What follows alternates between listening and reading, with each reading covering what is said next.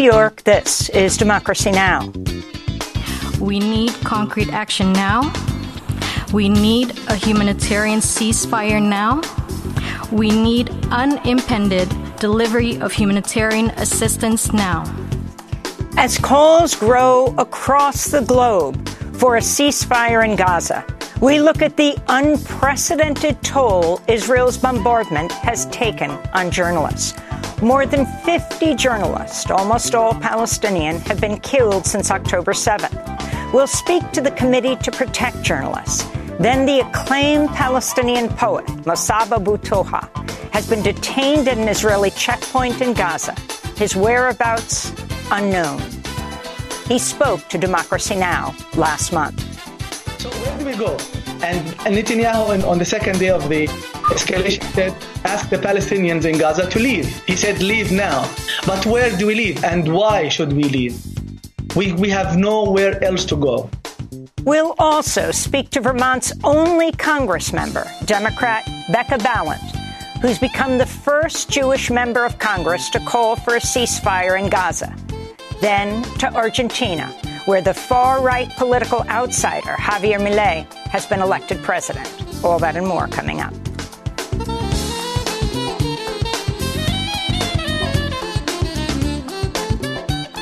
Welcome to Democracy Now!, democracynow.org, The War and Peace Report. I'm Amy Goodman. The Palestinian Health Ministry says all hospitals in northern Gaza are now out of service amidst repeated assaults by Israeli forces on medical centers. The World Health Organization said it was working to evacuate remaining patients from Al-Shifa, the largest hospital in the besieged Palestinian territory, along with the Indonesian and Al-Ahli hospitals. Hundreds of patients, many of them injured in Israeli strikes, remain trapped in medical centers which have effectively ceased functioning. A WHO official in Geneva said Israel's assault is, quote, robbing the entire population of the north of the means to seek health care, unquote. There's been no let-up in Israel's bombing campaign. In one of the latest attacks, at least 20 Palestinians were killed when Israeli forces bombed the Nusayrat refugee camp in central Gaza. Palestinian officials say more than 13,300 Palestinians have been killed by Israeli strikes, over 5,000 of them children. On Monday, UN Secretary-General Antonio Guterres marked World Children's Day, the UN's annual day of action for children, with a call to stop the carnage. What is clear is that we have had, in a few weeks, thousands of children killed. So this is what matters. We are witnessing a killing of civilians that is unparalleled and unprecedented in any conflict since I am Secretary General. The chairman of the Gaza Press House has been killed by Israel's military. Bilal Jadallah was heading to the south of the Gaza Strip when he was killed by an Israeli tank shell in the Zaytun neighborhood of Gaza City. Bilal Jadallah was known as the godfather of Palestinian journalism. He helped train generations of reporters and welcome foreign correspondents to the Gaza Strip. In northern Gaza, 27-year-old digital content and podcast presenter Ayat Qadura has reportedly been killed along with her family in an Israeli airstrike. This is one of her last video reports. We're separated, of course. I and a few others remain at home while the rest have evacuated, and we don't know where they went. The situation is very scary. The situation is very terrifying. What is happening is very difficult. May God have mercy on us. In southern Lebanon, 2 journalists with the Beirut-based TV channel El Mayadeen have been killed in an Israeli airstrike. The network says camera operator Rabbi al-Memari and correspondent Farah Omar were deliberately targeted by an Israeli warplane after reporting on the latest Israeli bombardment of South Lebanon. A third civilian traveling with them was also killed in the attack. At least 50 journalists and media workers, most of them Palestinian, have been killed in the region since October 7th. We'll have more on this story after headlines. The Palestinian poet and author Mossab Abu Toha has been arrested by Israeli soldiers while trying to leave the Gaza Strip with his family. Abu Toha had been heading to the southern Rafah boarding crossing when he was abducted at an Israeli military checkpoint on November 18th. His family has not heard from him since. Mossab Abu Toha is an author, a columnist, a teacher, and founder of the Edward Said Library in Gaza. To see our recent interview with him, visit our website at democracynow.org. We'll have more on his disappearance later in the broadcast. In Jerusalem, far-right members of Israel's parliament Monday got into a shouting match with family members of hostages being held by Hamas in Gaza. Lawmakers were debating a bill to impose the death penalty on, quote, terrorists. The bill was advanced by Israel's ultra-nationalist National Security Minister Itamar Ben-Gvir, who was convicted of racist incitement against Palestinians and supporting a terrorist group, convicted in an Israeli court. Family members condemned the death penalty bill, saying it endangered efforts to win the release of their abducted relatives. This is Udi Koren, whose cousin is being held captive in Gaza. This is incredibly disappointing because I feel that at this point, when we know that taking down Hamas, we keep hearing from them, is going to take months or years, and it's going to take a long time. On the other hand, the other objective is time sensitive. People are dying. We know that for sure.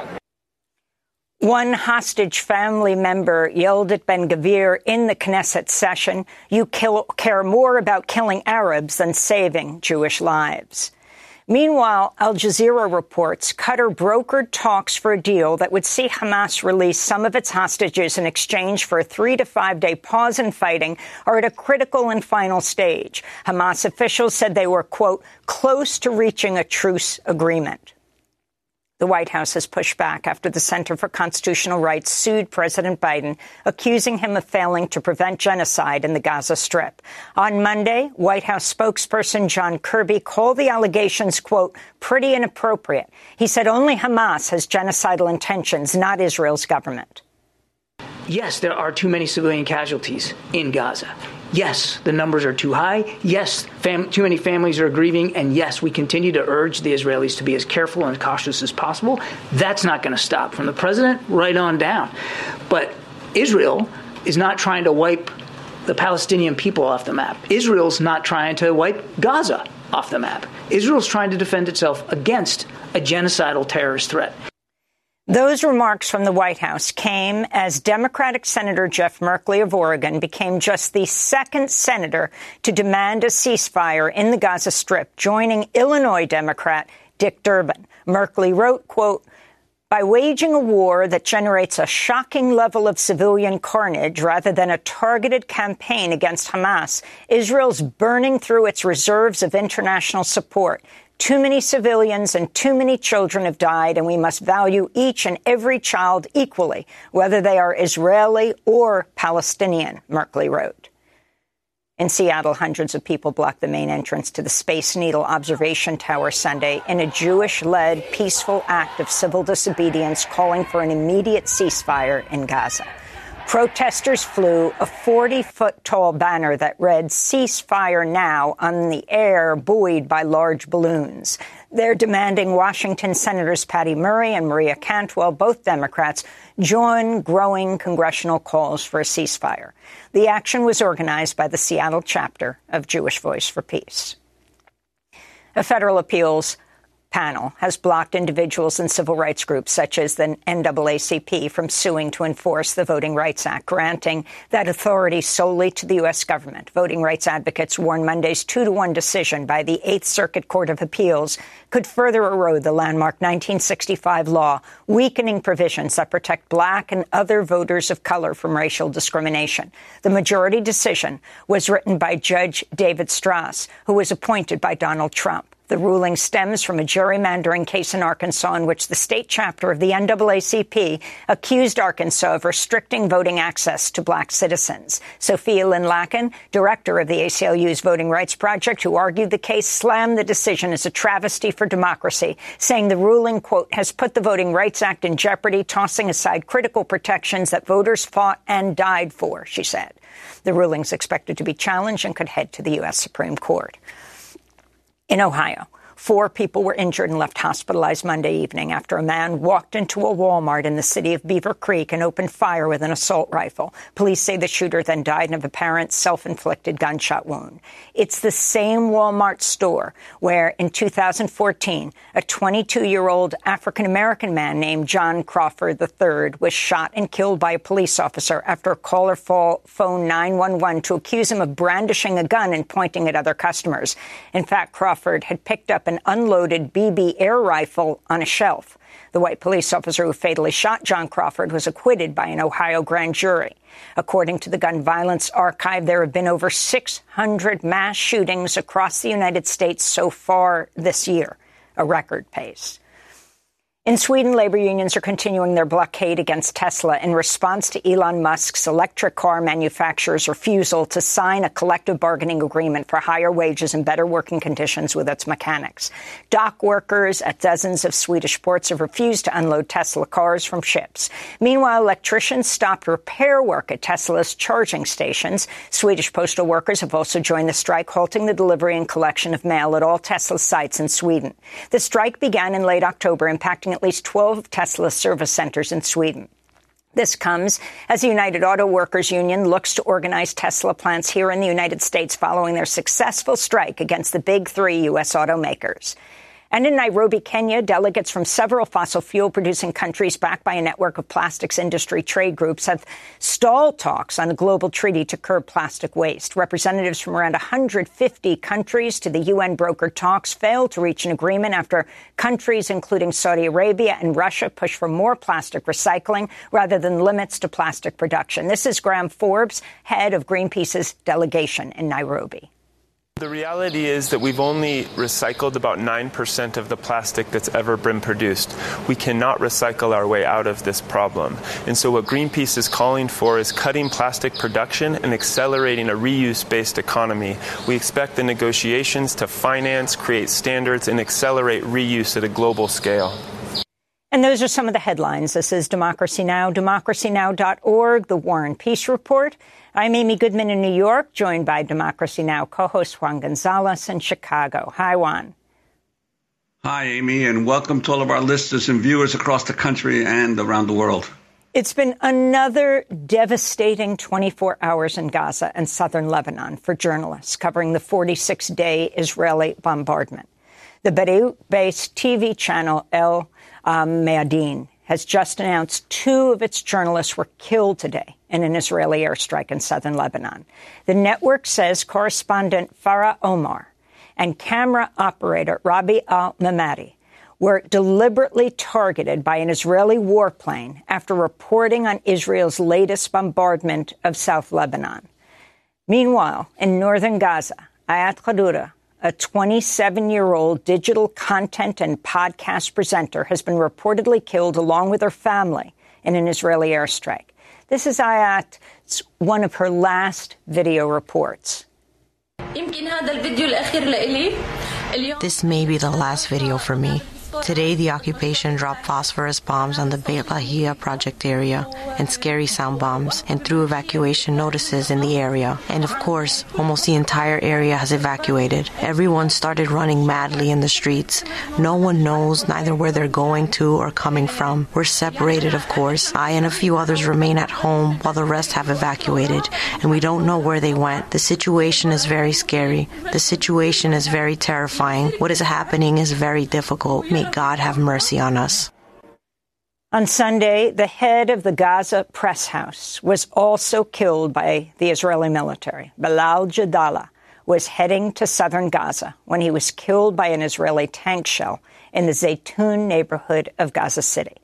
Bilal was known as the godfather of Palestinian journalism. He helped train generations of reporters and welcome foreign correspondents and sponsored them when covering the Gaza Strip. The Committee to Protect Journalists Monday announced a grim milestone had been reached, with at least 50 journalists and media workers killed since October 7th. 45 of the journalists have been Palestinian. There have been 3 Israeli journalists killed, and there have been at least 3 Lebanese journalists killed. CPJ reports 11 journalists have been injured, 3 are reported missing, and 18 have been arrested. According to CPJ, the past month and a half has been the deadliest period of journalists covering the conflict since the media group began tracking these deaths over 30 years ago. We go now to Philadelphia, where we're joined by Sharif Mansour, the Middle East and North Africa Program Coordinator for the Committee to Protect Journalists. Sharif, welcome back to Democracy Now! Under horrific circumstances, the UN Secretary General says that the number of civilian deaths is unparalleled and unprecedented. Of course, journalists are civilians. As I woke up this morning, I got one text after another. First, the young woman and her cameraman in southern Lebanon killed about an hour after she posted a video report. She's standing in a field in southern Lebanon, and she's talking about the Israeli military killing civilians. She and her cameraman are then hit and killed. And then, as I'm learning their names, another text comes in. This young reporter in northern Gaza is killed. Even as she says in her report, I fear I will die.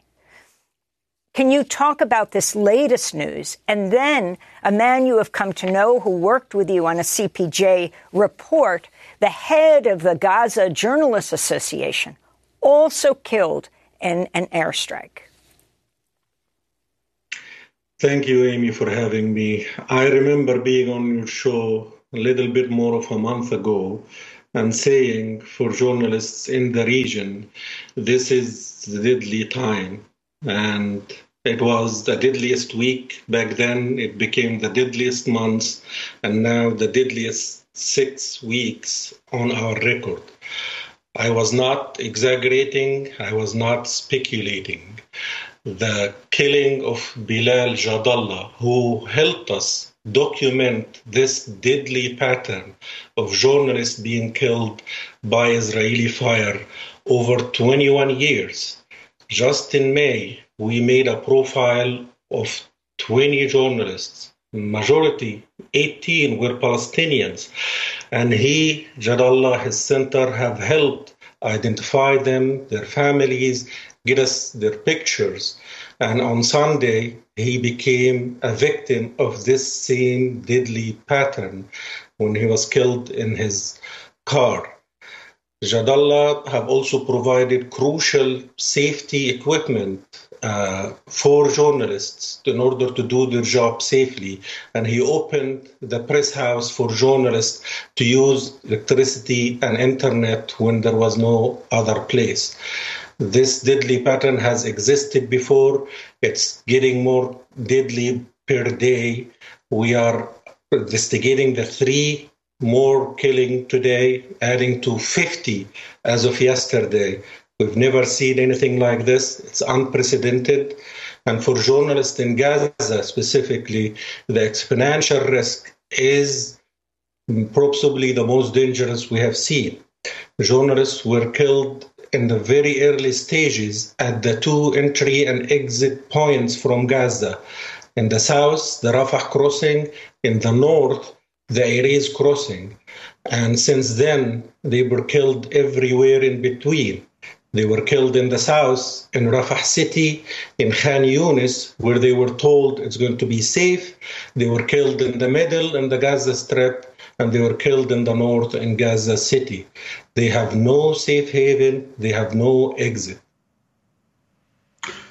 Sharif, could you talk as well about the arrests of journalists in Gaza and the occupied territories? And also your organization has criticized as well Israel for its censorship within Israel of the press in Israel. Could you talk about that as well?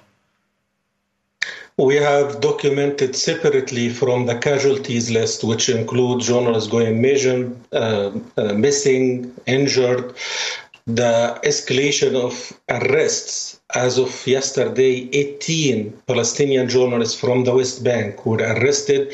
Many of them were put in administrative detention in military prosecutions. In addition, dozens of cases of censorship, direct censorship, cyber attacks, physical assaults, obstruction from coverage within the West Bank and within Israel. In Israel, an emergency legislation has now given the government for the first time the unprecedented power of shutting down international media organizations, including acting on Al Mayadeen, which 2 journalists were killed today in Lebanon, banning them in Israel, and allowing the government also to jail even Israeli journalists for up to a year under suspicious and these accusations of harming national morale and harming national security. Also, here in the United States, we are getting much coverage on the commercial media of the war, of the Israeli war in Gaza, but it's all of U.S. journalists that are basically based in Israel. And there are no U.S. journalists that I've seen that are actually in Gaza. And those who do go in only go in with the Israeli army and under the condition that Israel must review all of their videotape beforehand and approve it before it can go out. I'm wondering your sense of how the American people, what kind of story they're getting as a result of these conditions. Well, these conditions put local Palestinian photojournalists and freelancers at the most risk. They are the ones on the front lines. We have seen a dwindling number of international media and international journalists within Gaza over the years because of the risks involved. And right now, the Palestinian journalists are bearing the brunt of this risk and this heavy toll. Of course, these casualties, the censorship, is also coupled with communication blackouts to date since the start of the war that makes this more of a news blackout, not just communication blackout. And of course, that denies journalists a voice. It also denies people in the region and worldwide of essential media coverage, life-saving information for 2 million Palestinians who are struggling to find food, clean water, and shelter right now, but millions and hundreds of millions all over the world who are following this heartbreaking conflict and try to understand it, including in the U.S. So as Juan said, Sharif, you have the Israeli military says they cannot guarantee the lives of journalists that go into Gaza. In early November, I'm just thinking back to a few weeks ago, the Palestine News Agency reported that their journalist, Mohammed Abu Hattab, was killed in an Israeli strike on his home in southern Gaza Strip, along with 11 members of his family, including his wife, son, and brother. His colleague, journalist Salman al-Bashir, burst into tears during a live broadcast upon learning of Abu Hattab's killing. As he spoke, al-Bashir tore off his helmet and protective vest labeled press and threw them to the ground. And then there was a split screen as he ripped off his gear saying, why do we bother wearing this if we're going to be killed anyway? They showed the anchor back in the Palestine News studio as she wept as al-Bashir tore off his helmet and protective vest. Your response to this situation and this whole issue of embedded journalism is the only way the U.S. media can get those reports inside Gaza, where their news reports are reviewed, and the Gazan journalists on the ground being killed one after another, dozens of Palestinian journalists killed. Well, the Israeli army cannot escape or evade their responsibility under international law not to use unwarranted lethal force against journalists and against media facilities. It would constitute a possible war crime to do so. We have raised directly with Israeli officials the need for them to reform the rules of engagement, to respect press insignia, and to ensure there are safeguards, checks when civilians and journalists are around. We have called for Israeli allies, including the US government, European allies, to raise directly these issues and publicly with their Israeli counterparts. And we have called for the UN Security Council to include safety of journalists on the agenda in any diplomatic discussion. Of course, the Israeli government are obliged under international law to protect journalists as civilians, but it's also journalists' vital role in time of war, providing accurate, timely, independent information that gives them these protections under international law. And we want to make sure that the Israeli army as well do not continue to push false narratives and smear campaigns to try and justify the killing of those journalists. Sharif Mansour, we want to thank you for being with us, Middle East and North Africa Program Coordinator for the Committee to Protect Journalists, speaking to us from Philadelphia. Coming up, the acclaimed Palestinian poet Mossab Abu Toha has been detained at an Israeli checkpoint in Gaza, his whereabouts now unknown. Back in 20 seconds.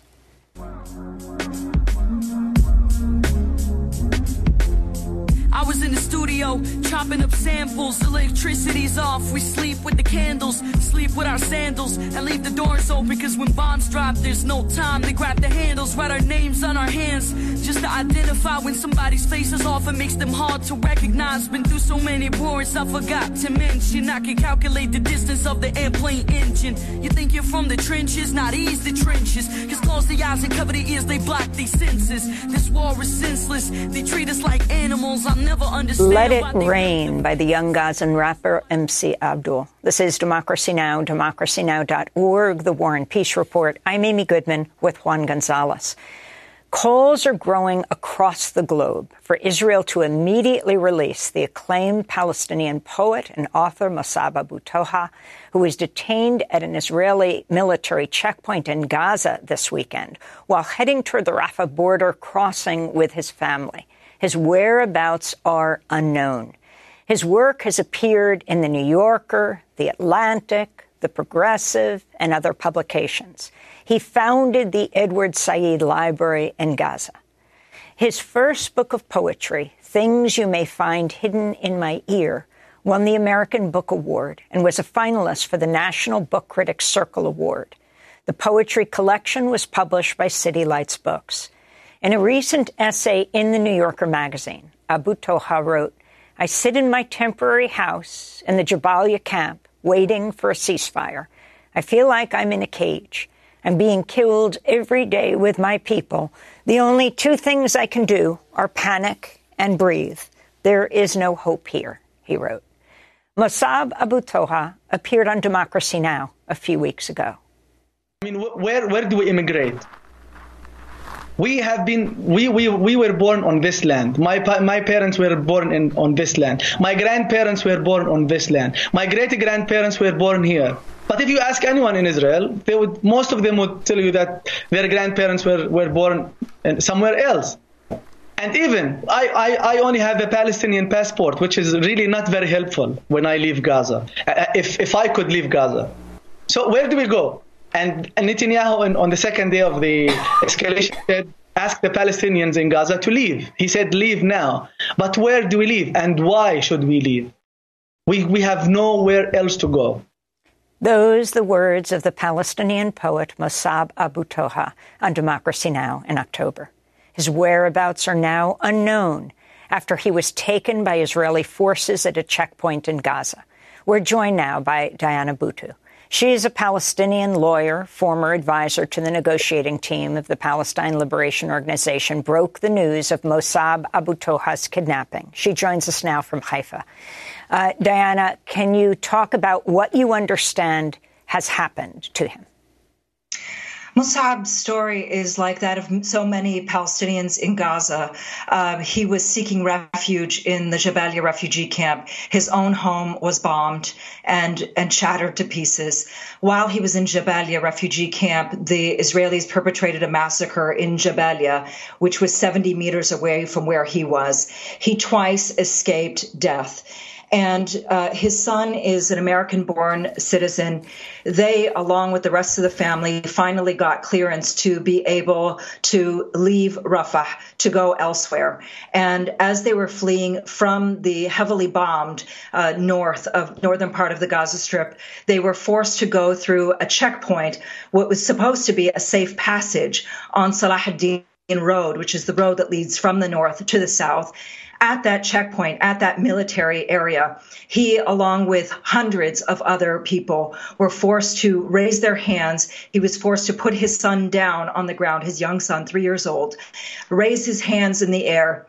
And he and hundreds of others, men and women, this has been confirmed by his wife, were then abducted. They weren't arrested. They were abducted, kidnapped by the Israeli army, with everybody else told to continue on. His family is not in Rafah. They are still trying to get to the south. It is near impossible to get to the south. And his family still has not heard from him. They have no idea of his whereabouts. We've checked everywhere with the ICRC, with representatives of Congress, with the State Department, and nobody has been able to provide us with even the simplest of answers in terms of where he is, why he's been abducted, what conditions he's being held under, and when it is that he will be released. And this is why so many are pushing and demanding not only for Mus'ab's release, but for the release of the hundreds of Palestinians that Israel has abducted over the course of the past 7 weeks. I'm wondering, you've commented in the past on the extent to which Israel has been disseminating false information about the war. Could you elaborate on what's been the effects of that? Well, the effect has been that we now see that commercial media are looking and examining the tiny little minutia of disinformation that Israel is putting out, but they seem to ignore the bigger picture. And the bigger picture is that Israel is bombing a 2.2 million populated refugee camp. Half of them are children. And we just keep hearing one piece of disinformation after another. We've heard them talk about the legality of bombing hospitals, when anybody who has any sense of morality or notion of what's legal, what's right, knows that you can't bomb a hospital. And yet, rather than questioning that, we've seen instead that commercial media have been going down the path of simply accepting these truths. We see this also when it's come to Mus'ab, that there's somehow an allegation that he has done something wrong, rather than people recognizing that this has been a pattern that Israel has been carrying out now for quite some time, for the past 7 weeks. It's been going into Gaza, it's been abducting people, and without anybody knowing where their whereabouts are. We've seen this happen with Palestinian workers who had permits to be inside Israel, who were then not only abducted but beaten with their torture broadcast and put up on TikTok and on Instagram. And of course, nobody even questioning the legality, the morality of doing any of those sorts of things. So the problem has been that they've gone down the path of somehow accepting the disinformation rather than questioning it, and rather than questioning this big picture of Israel, of the legality of Israel bombing a large refugee camp. The only reason that they're refugees is because Israel made them into refugees in the first place. Can you explain more about how you're trying to get information and attention to Mus'ab's case right now? I mean, word is that Israel and Hamas are close to a hostage release agreement. Does this fit into that? Why is it so difficult to deal with Israel and Palestine right now? How are you able to communicate with both? In terms of communication is near impossible, and it's near impossible because the Israelis, a little over 2 weeks ago, imposed a blackout on telecommunications inside the Gaza Strip. And not only was there a blackout imposed, but it's also been impossible for roaming to be working. So of the times that I'm able to reach friends, very dear friends who are in the Gaza Strip, it usually takes about the entire day to reach one or two friends. Communication is near impossible. And so in terms of getting the story of Mus'ab out, it's been really just trying to connect with his family, in particular his wife, getting information, and then trying to spread it as wide as possible to friends, people who know him, who've worked with him, his publisher, the people who have published him in the past, not just his book publisher, but others, and trying to get that information going so that people recognize that it isn't just the story of Mus'ab, but it's the story of thousands of other Palestinians as well, and indeed millions of Palestinians who are now trapped inside the Gaza Strip. It has become near impossible, Amy, to reach people in Gaza, and it's become near impossible for them to even be able to reach the most basic things like to contact an ambulance once there is an Israeli bomb, to be able to contact people to remove the rubble, to be able to get to the hospital. All of this has been done under the cover of darkness, and the fact, and yet at the same time we're watching this live, and the fact that nobody is doing anything about it speaks volumes. I want to go back to Mus'ab Abu Toha speaking on Democracy Now! Just a few weeks ago.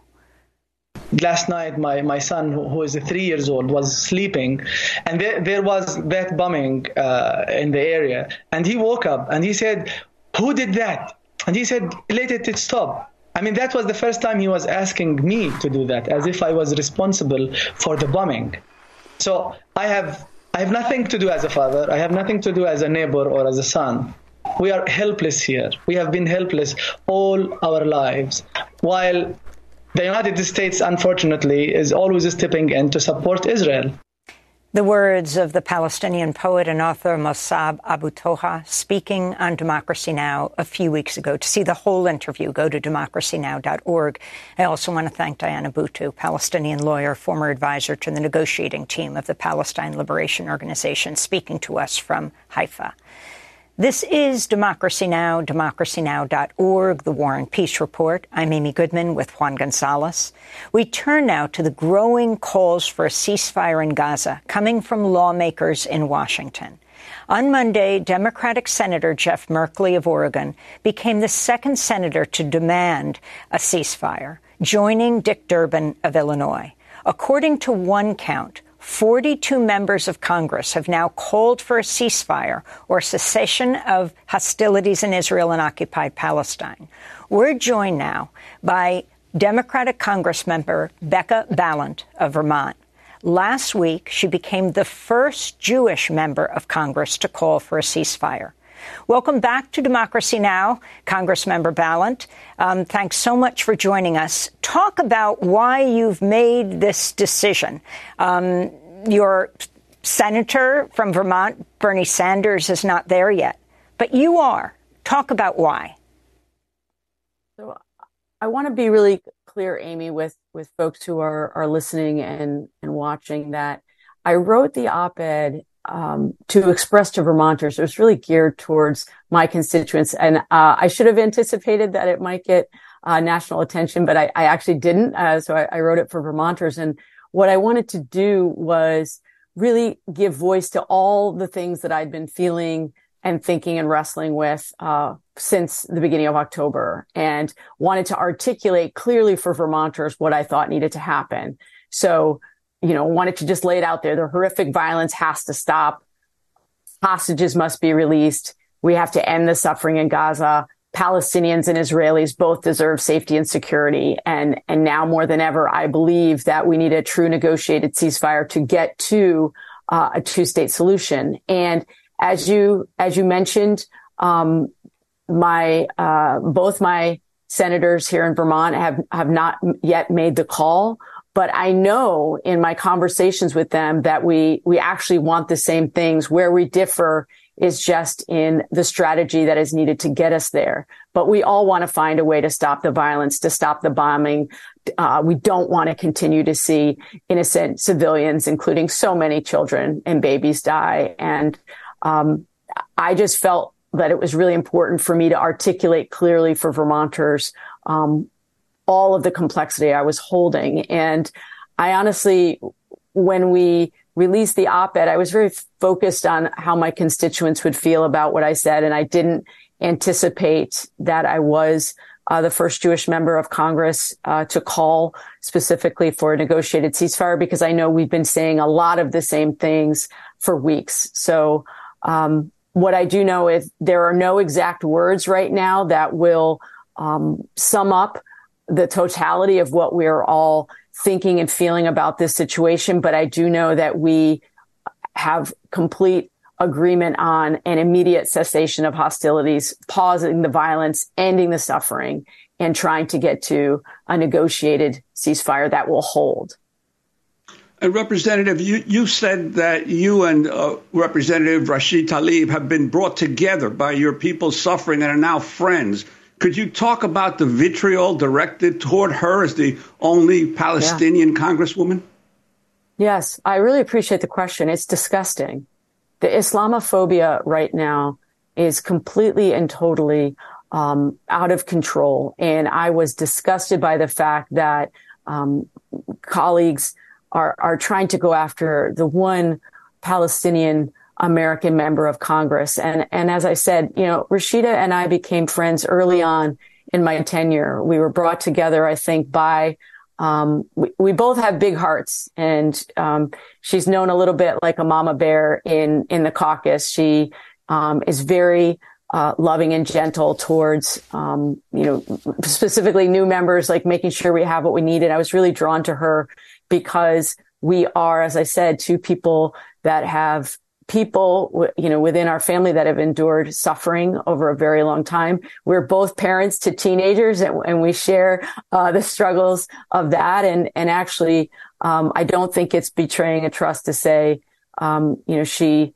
sent me a message last week saying what she hopes is that in the future, she and I will be able to walk together in a true democratic Palestine and in Israel, both of us together as friends, as people who understand the horrific suffering that is going on right now. And I have really tried to use my platform and will continue to do so to stand up against the Islamophobia and also the anti-Semitism. And we've discussed this as well, that you can be critical of Israel, and you should be critical of Israel and Netanyahu and the policies. And I've never shied away from that. And I also am very uncomfortable in this moment by some of the outrageous anti-Semitism hurled at Jewish members of Congress, specifically progressive Jewish members of Congress who are trying to do the right thing and figuring out the correct strategy going forward. But, Rashida will always be what I call one of my heart people. Well, on the day after Rashida Tlaib was censured by the House of Representatives, we brought on Marion Ingram, 87-year-old Holocaust survivor, protesting outside the White House, calling for a ceasefire, and she condemned the censure of your colleague, Senator Tlaib. I want to thank you very much, Democratic Congressmember Rebecca Balint of Vermont. She is the first openly LGBTQ member to represent Vermont in Congress, the first Congresswoman to represent Vermont, and now the first Jewish member of Congress to call for a ceasefire in Gaza. We'll link to her op-ed in the Vermont Digger, headlined "Ceasefire Needed to Stop Bloodshed in Israel-Hamas Conflict." Coming up, we go to Argentina, where the far-right political outsider, Javier Milei, has been elected president. He's called the Trump of Argentina. The first to congratulate him was President Trump and the former Brazilian President Bolsonaro. Back in 20 seconds.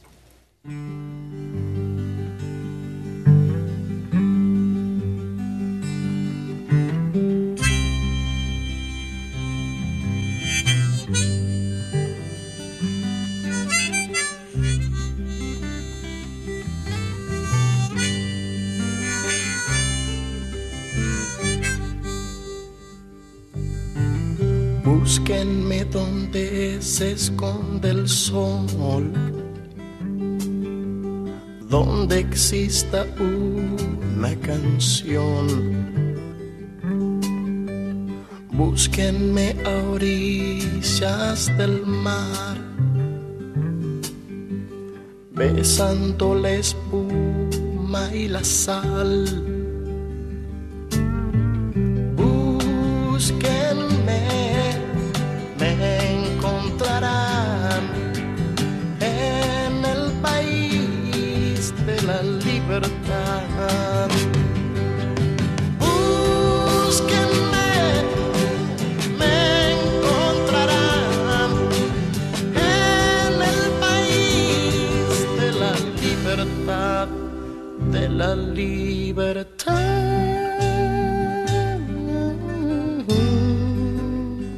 In El País de la Libertad, in A Country of Liberty, by the Argentine Leon Gieco, who signed a letter protesting Milei's erasure of the horrors of Argentina's 1976 to 1983 right-wing dictatorship that killed over 30,000 Argentinians. This is Democracy Now!, democracynow.org, The War and Peace Report. I'm Amy Goodman with Juan Gonzalez. We end today's show in Argentina, where the far-right libertarian Javier Milei has been elected president. He's been compared to Donald Trump and Brazil's Jair Bolsonaro, who he won Sunday's election with 56% of the vote, defeating the centrist Peronist candidate Sergio Massa. Milei is a climate crisis denier who has proposed banning abortion, easing restrictions on guns, vowing to shut down Argentina's central bank, replacing the nation's currency with the U.S. dollar. Milei has also questioned the death toll and crimes committed by the Argentine military dictatorship from 1976 to 83. He spoke from Buenos Aires Sunday night. La situación de Argentina es crítica. Argentina's situation is critical. The changes our country needs are drastic.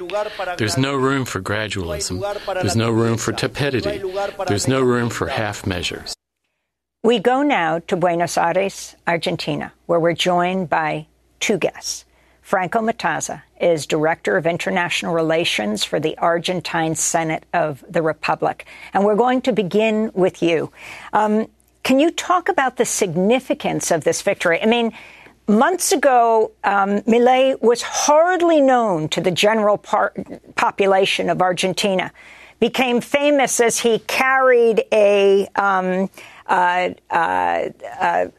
chainsaw with him and would use it during his speeches. Talk about the significance of that and what he represents. Hi, Amy. Very pleased to greet you. Well, what Milei implies for Argentina today is uncertainty. He got to win the election with some promises. You mentioned one of them, and the main one is the dollarization, to change our current currency for the US dollar.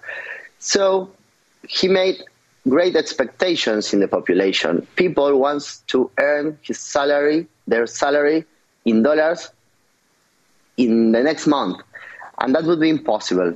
So what is one of the main issues? The uncertainty and the expectations for the US dollar. And the other thing that I want to underline is the human rights.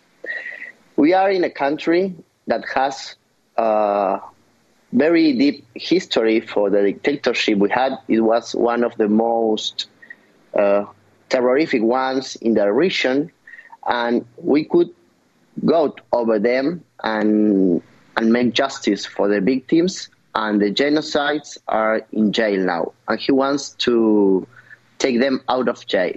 So those are the main issues we are experiencing these days here. And Franco Mataza, could you talk about why the incumbent Peronist coalition, a center-left coalition, lost this election? What factors do you think contributed to that? And also, how you expect that Milei will be able to govern since he doesn't have a majority in the legislature? Well, I think we lost because of the inflation. When one analyzes all the elections in Argentina, they always has to do with the economy. And we have a very high inflation. What did cause that inflation? Well, it began when the IMF gave us, not us, but the right-wing government of Mauricio Macri, the biggest loan in the history of IMF. They gave us $45 billion.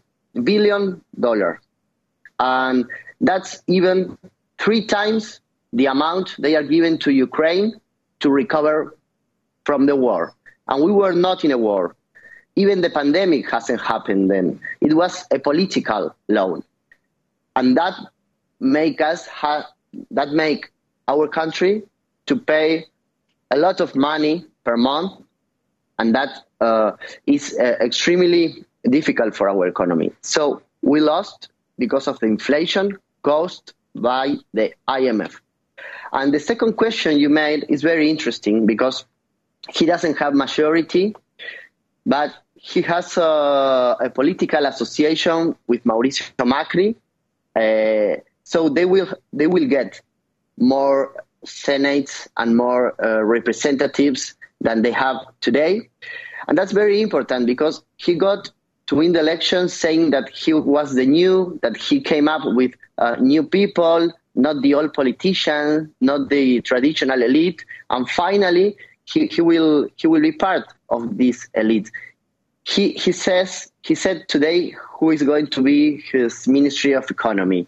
And it was the same Ministry of Economy of our former president, Fernando de la Rúa, who ended with the crisis of 2001 that you might remember. And it was the same president of the Central Bank of Mauricio Macri, the previous right-wing government that lost the election with us in 2019. I want to bring Veronica Gago into this conversation, feminist activist, researcher at the Public National Council of Research in Argentina, author of Feminist International, How to Change Everything. Can you talk about the man who will be the new president, Milei's discourse during his campaign against feminism, against the LGBTQ community, now demanding an abortion ban in Argentina? Talk about it all. Yes. Hi, Amy. Thank you for having me. Yes, I want to remark that Milei presents himself as a novelty, but he can't get rid of the past, of the dictatorship and neoliberal agenda of the 90s. So I think that this is a very important point. Milei is an opponent of abortion rights. During the campaign, he said he was going to call for a referendum to overturn the legalization of abortion that we achieved in 2020 during the pandemic. There is a debate whether that it is possible or not, besides needing an act of Congress to call it and for the result to be binding, there is no agreement that it can be held. What is clear is that he aims to take away the legitimacy of the right to abortion. And it is also linked to the fact that abortions in Argentina are performed free of charge in public health institutions that Milei wants to privatize. Also, it is linked to his plan to ban sex education in schools, as he considers this to be propaganda for cultural Marxism and gender ideology. Again, this is a proposal against public education that he wants also to privatize. Argentina, you know, is a pioneer in the promotion of LGBTQ rights, especially in Latin America. In 2010, the country has been the first in the region to legalize equal marriage. A crucial action was also the enactment of gender identity law in 2012, which allowed people to change their gender on official documents based on self-determination. Milei speaks of these rights as privileges and has spoken out against the law that ensures a job quota for trans people in the state achieved in 2021. He speaks of LGBTQ lobby, which, along with the climate movement and the abortion rights, he talked about a sort of socialist agenda.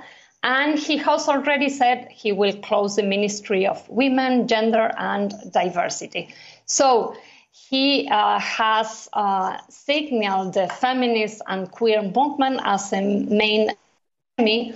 And also it is very linked with the human rights movement that Franco was talking about. So I think that is, a very dark scenario for grassroots movement, for feminist organizations. But I think also that Argentina is a country with a very strong history of resistance, a very strong history of massive demonstrations. And I think that we will confront this political program. And Veronica Gago, could you talk as well about Milei's stance on firearms in the country and also his stance on climate change?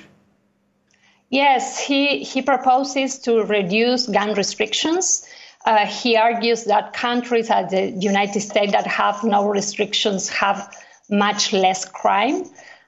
This is demonstrably not true. However, it is part of making security a private matter for armed men, I think. He wants to capitalize on citizen concern about insecurity.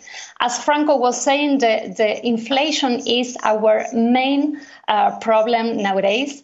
And of course, the feeling of insecurity that kind of inflation is producing in your daily life is respond with this idea of guns and security in very sexist, racist terms. So the other things that you were saying, he's a denialist of climate crisis. The climate crisis is, he says, a product of Marxist ideas. He dismisses climate change as a socialist lie, and he rejects everything that comes from that idea. Milei has an idea of extreme deregulation of markets, and that includes the necessity to deny climate change and its consequences. And finally, the issue of the dirty war and his questioning of the number of people who died during the dictatorship from 76 to 83, Veronica. Yes, this is completely important issue because his vice president, Victoria Villarroel, is a denialist of state terrorism. She whitewashed genocide and also demanded the restoration of compulsory military service. She's a defender of the military accused of crimes against humanity during the dictatorship.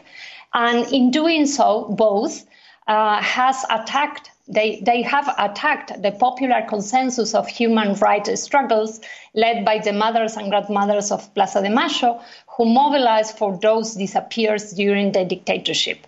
And whose ongoing resistance is part of also feminist movement. So I think that this is part of our becoming struggles. We want to thank you both for being with us. Veronica Gago is feminist activist, researcher at the Public National Council of Research in Argentina, author of Feminist International, How to Change Everything, and Franco Mataza, Director of International Relations for the Argentine Senate of the Republic, both speaking to us from Buenos Aires. We'll be doing a Spanish post show and posting it on our Spanish website. You can check it out there. Go to democracynow.org. Democracy Now! Is produced with Mike Burke, Dina Guzder, Messiah Rhodes, Nermeen Sheikh, Maria Terracena, Tammy Warnock, Tarina Nadera, Sam Alcoff, Maria Studio, John Hamilton, Ravi Karen, Hani Massoud, Sanji Lopez. I'm Amy Goodman with Juan Gonzalez.